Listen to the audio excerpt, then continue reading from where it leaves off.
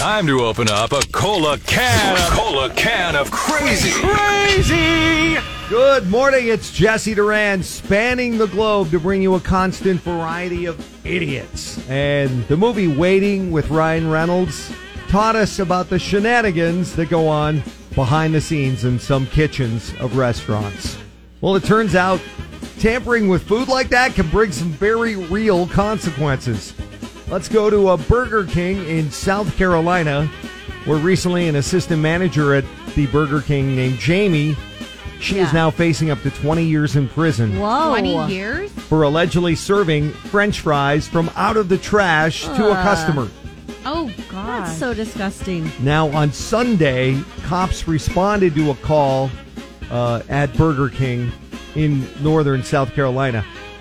When they got there, two female customers were irate, just screaming at this assistant manager named Jamie.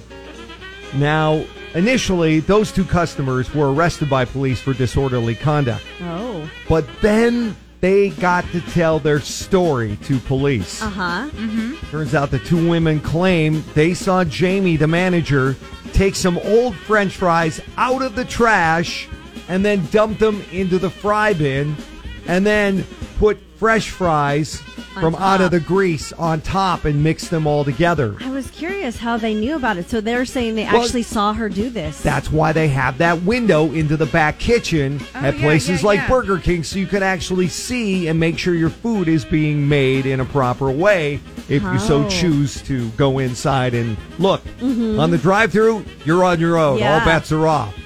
But anyway, so then they were served French fries, and it's not clear of whether or not these French fries were intended for them in the first place or she was just trying to conserve fries. But the two female customers were then unarrested by police. And instead, they arrested Jamie, the assistant manager. What a twist. Flip the script. Food tampering, which is a felony. And according to South Carolina law, if the judge throws the book at her, she could get up to 20 years in prison, like I said. Not worth it, Jamie. Oh, man. For serving trash can French fries. What did these ladies do to her?